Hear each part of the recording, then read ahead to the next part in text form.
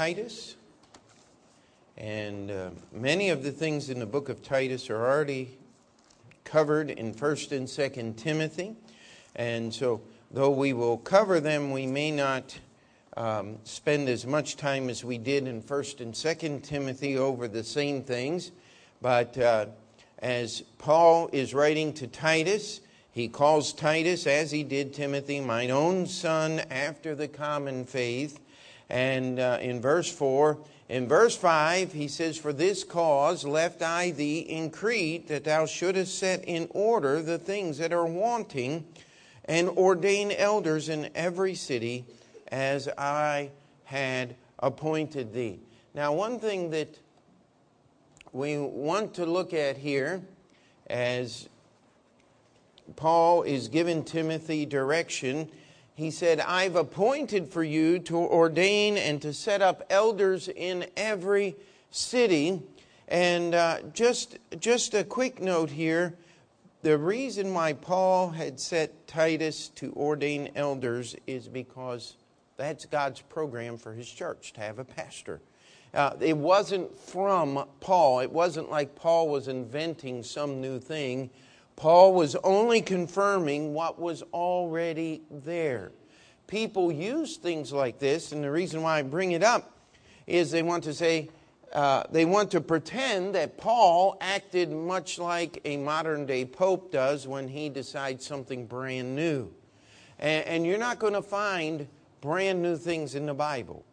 What you're going to find is, we found the church. Jesus said, I will build my church. And it was ordered and it was set up on the day of Pentecost. They were added to. It did not begin on the day of Pentecost. And the church began to function. And now we come down and we have Titus being left on the island of Crete to do exactly what had already been done in the churches. We see that there. Just want to remind ourselves, because people like to paint this as if Paul was just writing brand new things, and he was not. And so he gives the detail here much the same as he did in 1st and 2nd Timothy.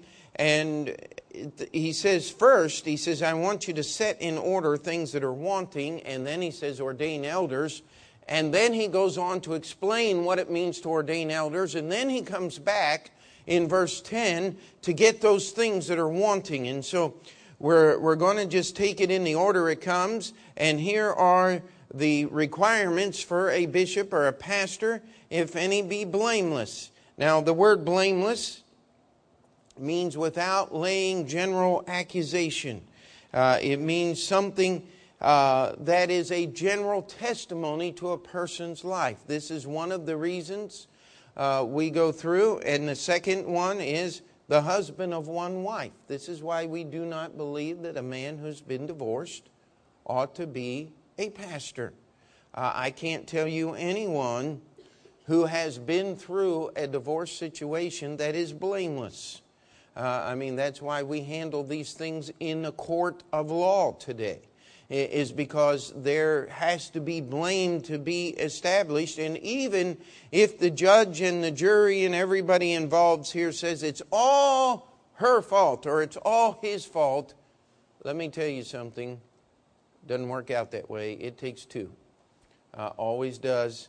And we need to be very, very careful of putting people into the ministry that have had some very different past.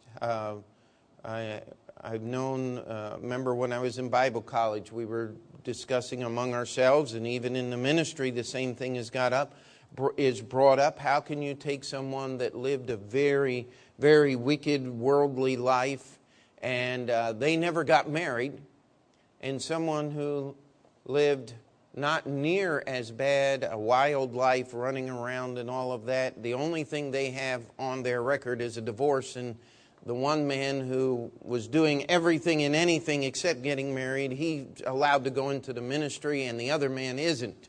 And they bring that up, but see, blameless takes care of that thing. I don't think the first man is any more qualified than the second.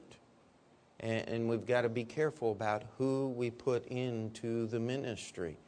And I can tell you stories of men who were put into the ministry that technically were not blameless, and it always ends in great distress. And so the idea of being the husband of one wife, yes, it does imply one wife, not a polygamist.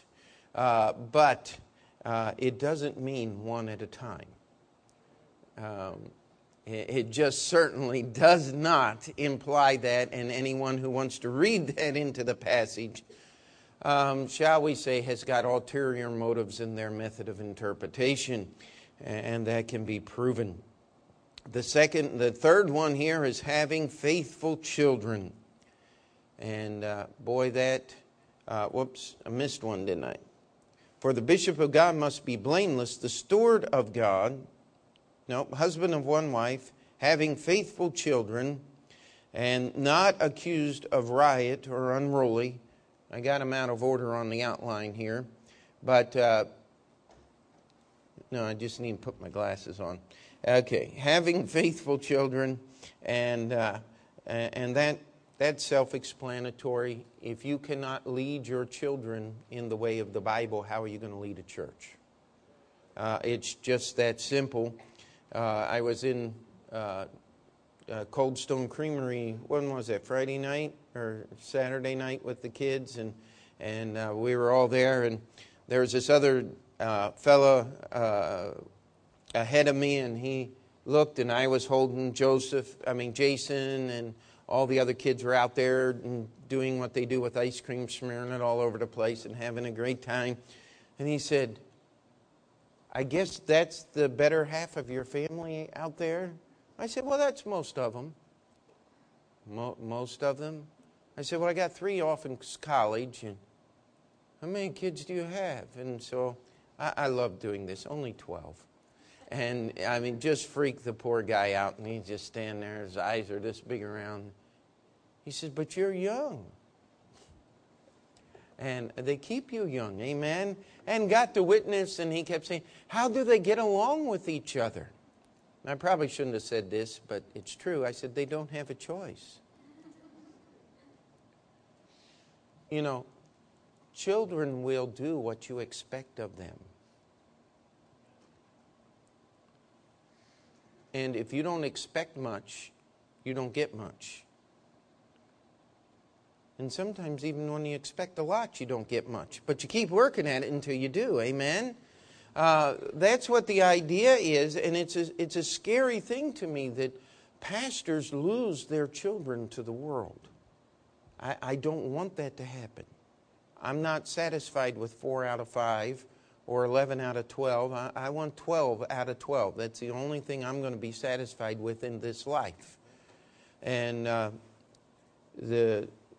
if something ever came up, I hope the church and I would have enough patience and grace to stop and make that thing work out. You cannot mess up when it comes to children. It says, not accused of riot or unruly. That's pretty simple now, isn't it? But we have a lot of pastors that are inciting to riot. How many of you remember during the last presidential campaign we had the preacher in Chicago and the preacher here in Manhattan going back and forth at each other? Does anybody remember that?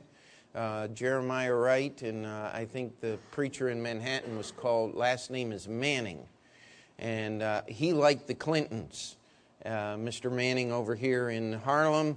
And, of course, Jeremiah Wright, even though Obama threw him under the bus, still liked Obama. And they were sitting there literally, calling each other every dirty name in the book. To listen to the tapes was amazing. Don't recommend it, but it was just part of the talk shows. And so I listened, and, it says, not accused of riot or unruly. I know preachers that say things in the pulpit ought never be said. I know it adds emphasis when you use rude language, but it doesn't belong in the pulpit. That's what this is talking about. And then he goes on and he reiterates this whole thing. He says, for a bishop must be blameless as the steward of God. Now, a steward is someone that holds in possession things that belong to another. We have something that does not belong to us. That's why we do not have the ability to change what our church believes to adapt to the time. Because it belongs to God. It doesn't belong to us. If you can find me one verse in the Bible where it says, go out to the world and find out what they have and bring it into church, then I'll do it. But I'm pretty safe by saying that verse isn't in the Bible. Never does it tell us to go out to the world and learn from the world how to serve God, because the world cannot teach you how to serve God. That's why we don't have Rick Warren's book laying around. If we do, we throw it away where it belongs. Amen. That's why we don't have Christian rock music in the church. That's why we're not into contemporary Christianity and small groups and all of these other things. We're not going to market Jesus. I still remember the day this pastor that at one time I respected, I knew a lot of good things. He sat me down and he said, Pete, you got to understand something. It's marketing, pure and simple. And being that he was an older man than I was, I tried to honor him for his age, and I didn't say much. He knows better than to say something now, I'm sure. But listen, it's not up for option, because we are stewards of what God has given us. I'm not trading in this Bible for a new and updated version. I'll stick with the one that God gave me. It's because I don't have the right to change anything. We are stewards. Our church takes what God gives us and gives that to the world. And if the world doesn't like it, guess what? Sinners should not be pleased with the holiness of God. Now, should they? That's one of the problems with our quote-unquote Christianity today, is we make it so pleasant that sinners can love God's word in their sin. That's not being a steward. That's changing what God gave us. We do not offer new products. We take what God has given us, and we have to show the world. It doesn't take long to show the world the emptiness and the foolishness and the vanity of sin, does it? Hello? It shouldn't take that much, and show them the truth and the love of Jesus Christ. That's being a steward, amen? And doing it in love, and that's covered here. It says, not self-willed. I've met preachers that would build a church whether Jesus showed up or not. I've met people that are just going to do something no matter what. You know, I found out something a long time ago. If God was really doing something, He'd tell my pastor about it too. If God really wants you to marry that beautiful young lady, you know what? He just might tell her too. Amen? When I was dating my wife, I was the first one that broke the barrier and got through into the Marshall family, you know. And so there was a list of guys. I mean, everywhere I went, how did you do it? And I said, listen, you know, when God does the work, He let Brother Marshall know as well. And if you can figure out how to tell God to let Brother Marshall know it's okay for you to marry one of his daughters, be my guest. But that's the way it works, buddy. And listen, not self-willed. This idea of having to have things your way is not part of the ministry of God. And it's something that we have to work on. Not soon angry. He said, But Jesus didn't have the governor that we have, the mayor that the president, the Congress. Jesus didn't have. Jesus had to put up with Caesar in Rome. let me tell you, he had to put up with the Pharisees. And by the way, there are some things that we ought to get angry about. You ought to pray with me, preach a sermon about getting angry about the things we ought to get angry about, and not getting angry about the things we ought not to be angry about. That's called perversion, and it's one of the greatest problems of our day.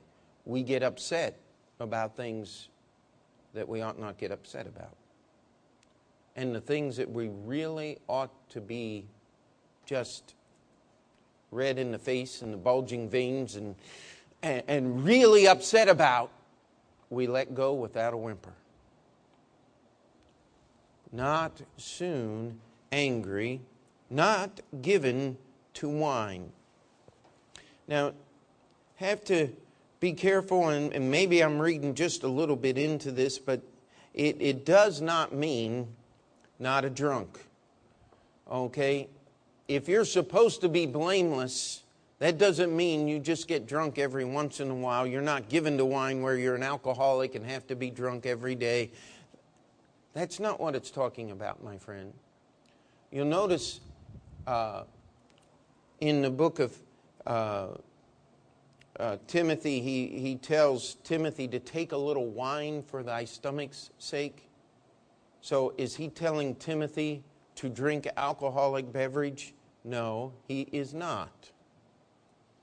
He is telling Timothy to drink something else other than water, because Timothy was trying to be so pure and so careful that all he would drink was water, and he had some problems. I can tell you the story of a preacher who read that verse and said, take a little wine for thy stomach's sake, and he said, nobody has more stomach problems than I do, and he was right. I mean, he had entire portions of his digestive tract removed. He had serious operation after operation. And he went to his doctor and asked him, and the doctor said, well, listen, it really would help you if you would do that. And this was an independent, fundamental, Bible-believing pastor. And he became an alcoholic and lost his ministry. Do you think that's what God intended for to happen in that man's life? Let me tell you, you cannot play with alcohol and win. Stay away from it. When it says not given to wine, what it's talking about here is given to the finer things of life.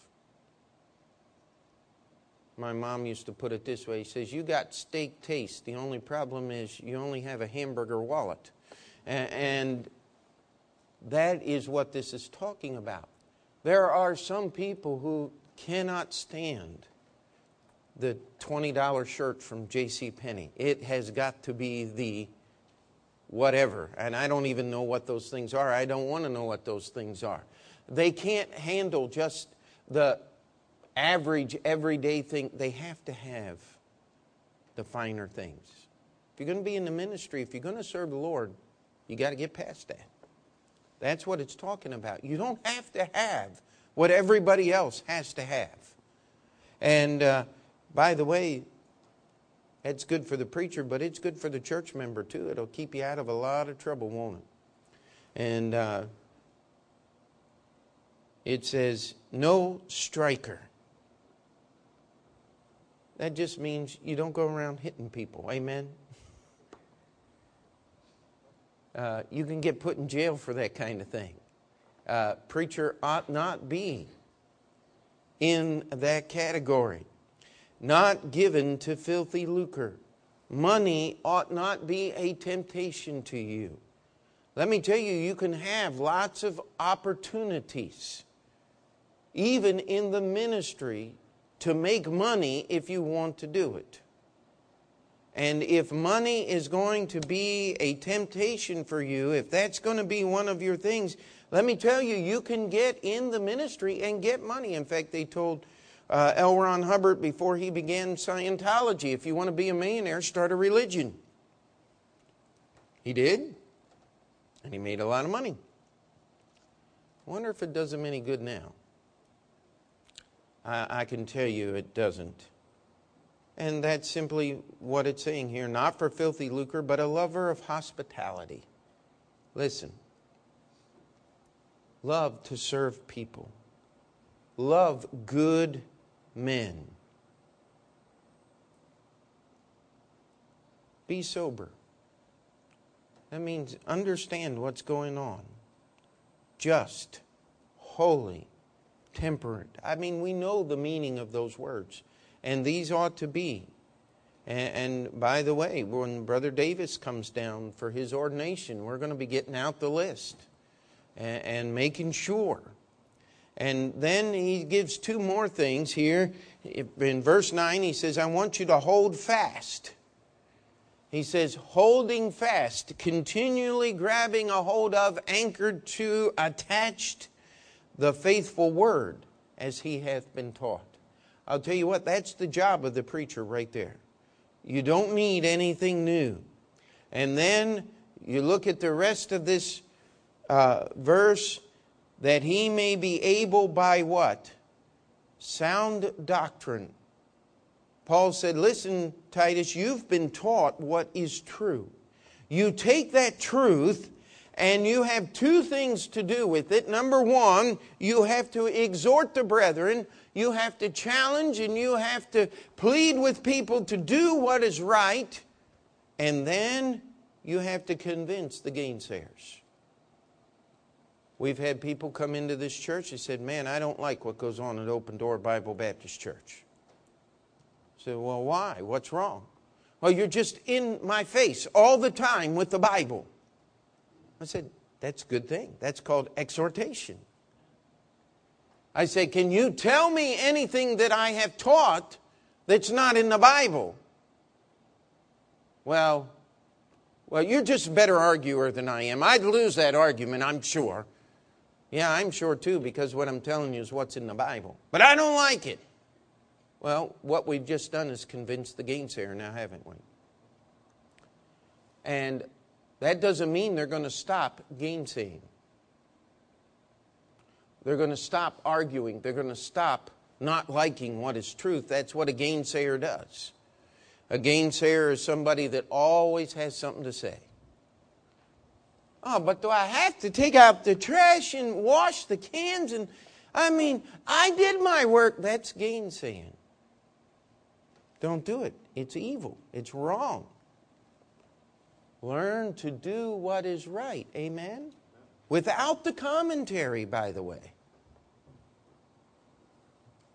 Now, starting in verse 10, Paul goes back and he picks up the things that are wanting. And here we go. For there are many unruly and vain talkers and deceivers, especially they of the circumcision. Now let me tell you something. If you're going to deal with unruly people, if you're going to deal with vain talkers and deceivers, your life has got to be separate from those things so that you can look them in the face and say, what you're doing is not what I'm doing. And if we're going to serve God together, you've got to do what the Bible says to do, not what you want to do. That's part of the job of the preacher. That's why he told him, Titus, I want there to be elders or pastors in the church. And by the way, the word bishop is just simply another Bible word for pastor. Don't go looking for that. I could call myself Bishop Montoro and be right in the Bible, but the only problem is there's a lot of kooks out there that have misused and abused that term, and it would not be understood. And so I picked the simplest Bible term that I can find, and that is pastor. So what does a pastor do? Everything. Don't worry about it. A pastor preaches the Word of God. That's the main job.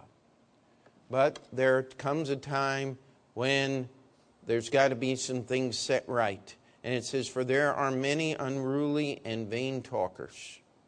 It's obedience in the lives of people who call themselves believers. You ought to be challenged every time you come in to conform your life, to draw a little closer to Jesus. Amen? And that's how this is dealt with. We've had the unruly and vain talkers and deceivers come in through the doors. But you know what has happened? Someone has come and said, Pastor, do you know that that visitor is trying to get people to go to his church or go to a different church? We had that happen about a year ago. A fellow was talking to people that were visiting our services and trying to encourage them, saying, you know, when Pastor preaches about Calvinism, he's really wrong. You ought to go to a church and listen to someone tell you the truth about Calvinism, and it's a good thing. And 2 or 3 people came to me and said, Pastor, this is what's going on. Well, I found that dude. I was just not looking for the opportunity, happened to be going about business for the church, walked into a place, and guess who was there? I'm not going to give you his name. Man, I pinned him up, not literally, but I got in his face, and I said, what you're doing is dishonest. What you're doing is unethical. I said, if you want to visit our services, that's one thing. But you're not going to use your presence in our service to draw people out of this church. That is wicked. That is evil. If you really have something that good, I said, go get it on your own. I said, if you try that one more time, I'm going to give your name, and I'm going to call you out in the service, and I'm going to explain to everybody what you're doing. He said, you said that? Yeah, I said that to him. You know what? I hadn't been back since. Because I think more of our people than to allow somebody that's a vain talker. It's a deceiver. There's nothing true about Calvinism. The little bit of truth that Calvinism contains is by accident. Calvin was a lawyer. He had no theological training whatsoever when he wrote his Institutes. And yet they're the quote-unquote most influential theological treatise in history, right? Lies, lies, lies. Here's the most influential theological treatise in history and the only one worth paying attention to. Amen? Listen, it has happened. And in Crete, the people they were dealing with, it says especially they of the circumcision. This is talking about the Pharisees, the scribes, the same people that gave Jesus all the trouble. It says here, whose mouths must be stopped, who subvert whole houses, teaching things they ought not for filthy lucre's sake. Now, I know this book has been passed around in our church, and if you have it, be very careful with it. How many people know How to Train Up a Child by Michael Pearl? Now, let me tell you, there is some truth in that book. But there's an awful lot of lies in that book, too. And Michael Pearl would not be doing what he does, with the exception of people sending him money and supporting him and following his almost cult-like little movement. He has done a lot to hurt good, strong, independent Baptist churches and lead families away from the truth of the Scripture. And I know some very good people have passed out the book. But I'm telling you as your pastor, that when it talks about mouths that must be stopped, Mike Pearl's one of them. Because he takes people and he teaches them that the family is more important than the church. Let me tell you, that's not true. It's just like trying to say, loving my ministry and serving the Lord is more important than taking care of my family. God first, family second, others third. No. You've got to do both at the same time. The more I love God, the more I will love and take care of my family properly. The more I love my family, the more I'm going to bring them to church and make them involved in church, because church is part of God's plan for your life. And so this is what it's talking about. Subverting whole houses, teaching things they ought not for filthy lucre's sake. We still have the people going around today doing this stuff, and it's something that we must warn against. And I'm sorry if I offend you by calling out names, but the Bible says this is what we have to do on occasion. It says, one of themselves, even a prophet of their own, talking about the Cretans. The Cretans are always liars, evil beasts, slow bellies. This witness is true. Now, I don't know. I've never been to Crete. I'll take Paul's word for it. But I do know, and we talked about this last time we were in the book of Titus, that if you want to really insult a Greek person, you call him a Cretan. And I do know that if you find someone that has no character, look it up in the dictionary. The word Cretan is an adjective that you can apply, just like the word Corinthian. These are terms that were once used to describe people that have no character. And Paul says, listen, here is the way to deal with this. When you have no character, it says you have to rebuke them sharply. Now that's not pleasant. That's not pleasant for the person receiving the rebuke. That's not pleasant for the person giving the rebuke. But rebuke is part of this. It says, rebuke them sharply that they may be sound in the faith. That's step one. Step two, not giving heed to Jewish fables and commandments of men that turn from the truth. Peter and I have dealt with this subject. Peter is a great reader. He loves to just read, and he loves to read boring, awful things that no one else has ever wanted to read. And I've tried to tell my son and warn him, the world is full of knowledge, my friend. But there is knowledge out there that will destroy you as a human being. Listen, don't listen to the fables. Don't listen to the commandments of men. Don't live your life by Bill Gates' 10 Commandments. They're not as good as God's is. Don't live your life. I've often told the story of a preacher, and he's with the Lord now, I believe. And no, he's not. He's still alive. And I won't give his name, but he knew a great preacher that lived about 50 years ago. And he combed his hair the way the preacher combed his hair. He wore the same 1930s, 40s black horn-rimmed glasses as the preacher wore. Now, this was in the 90s. And he was still parting his hair.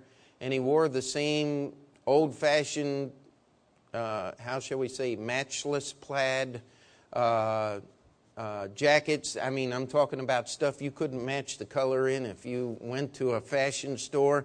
But that's the way they dressed in the 30s and the 40s. And he dressed the same way. He carried himself the same way. He looked the same way. He tried to preach the same way. I just wonder how much he would have accomplished if he tried to imitate Christ instead of Dr. So-and-so.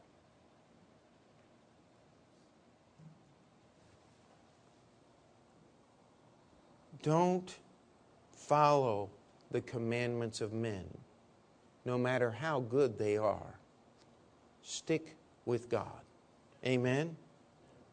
He said these two things will take people that do not have character and give them character.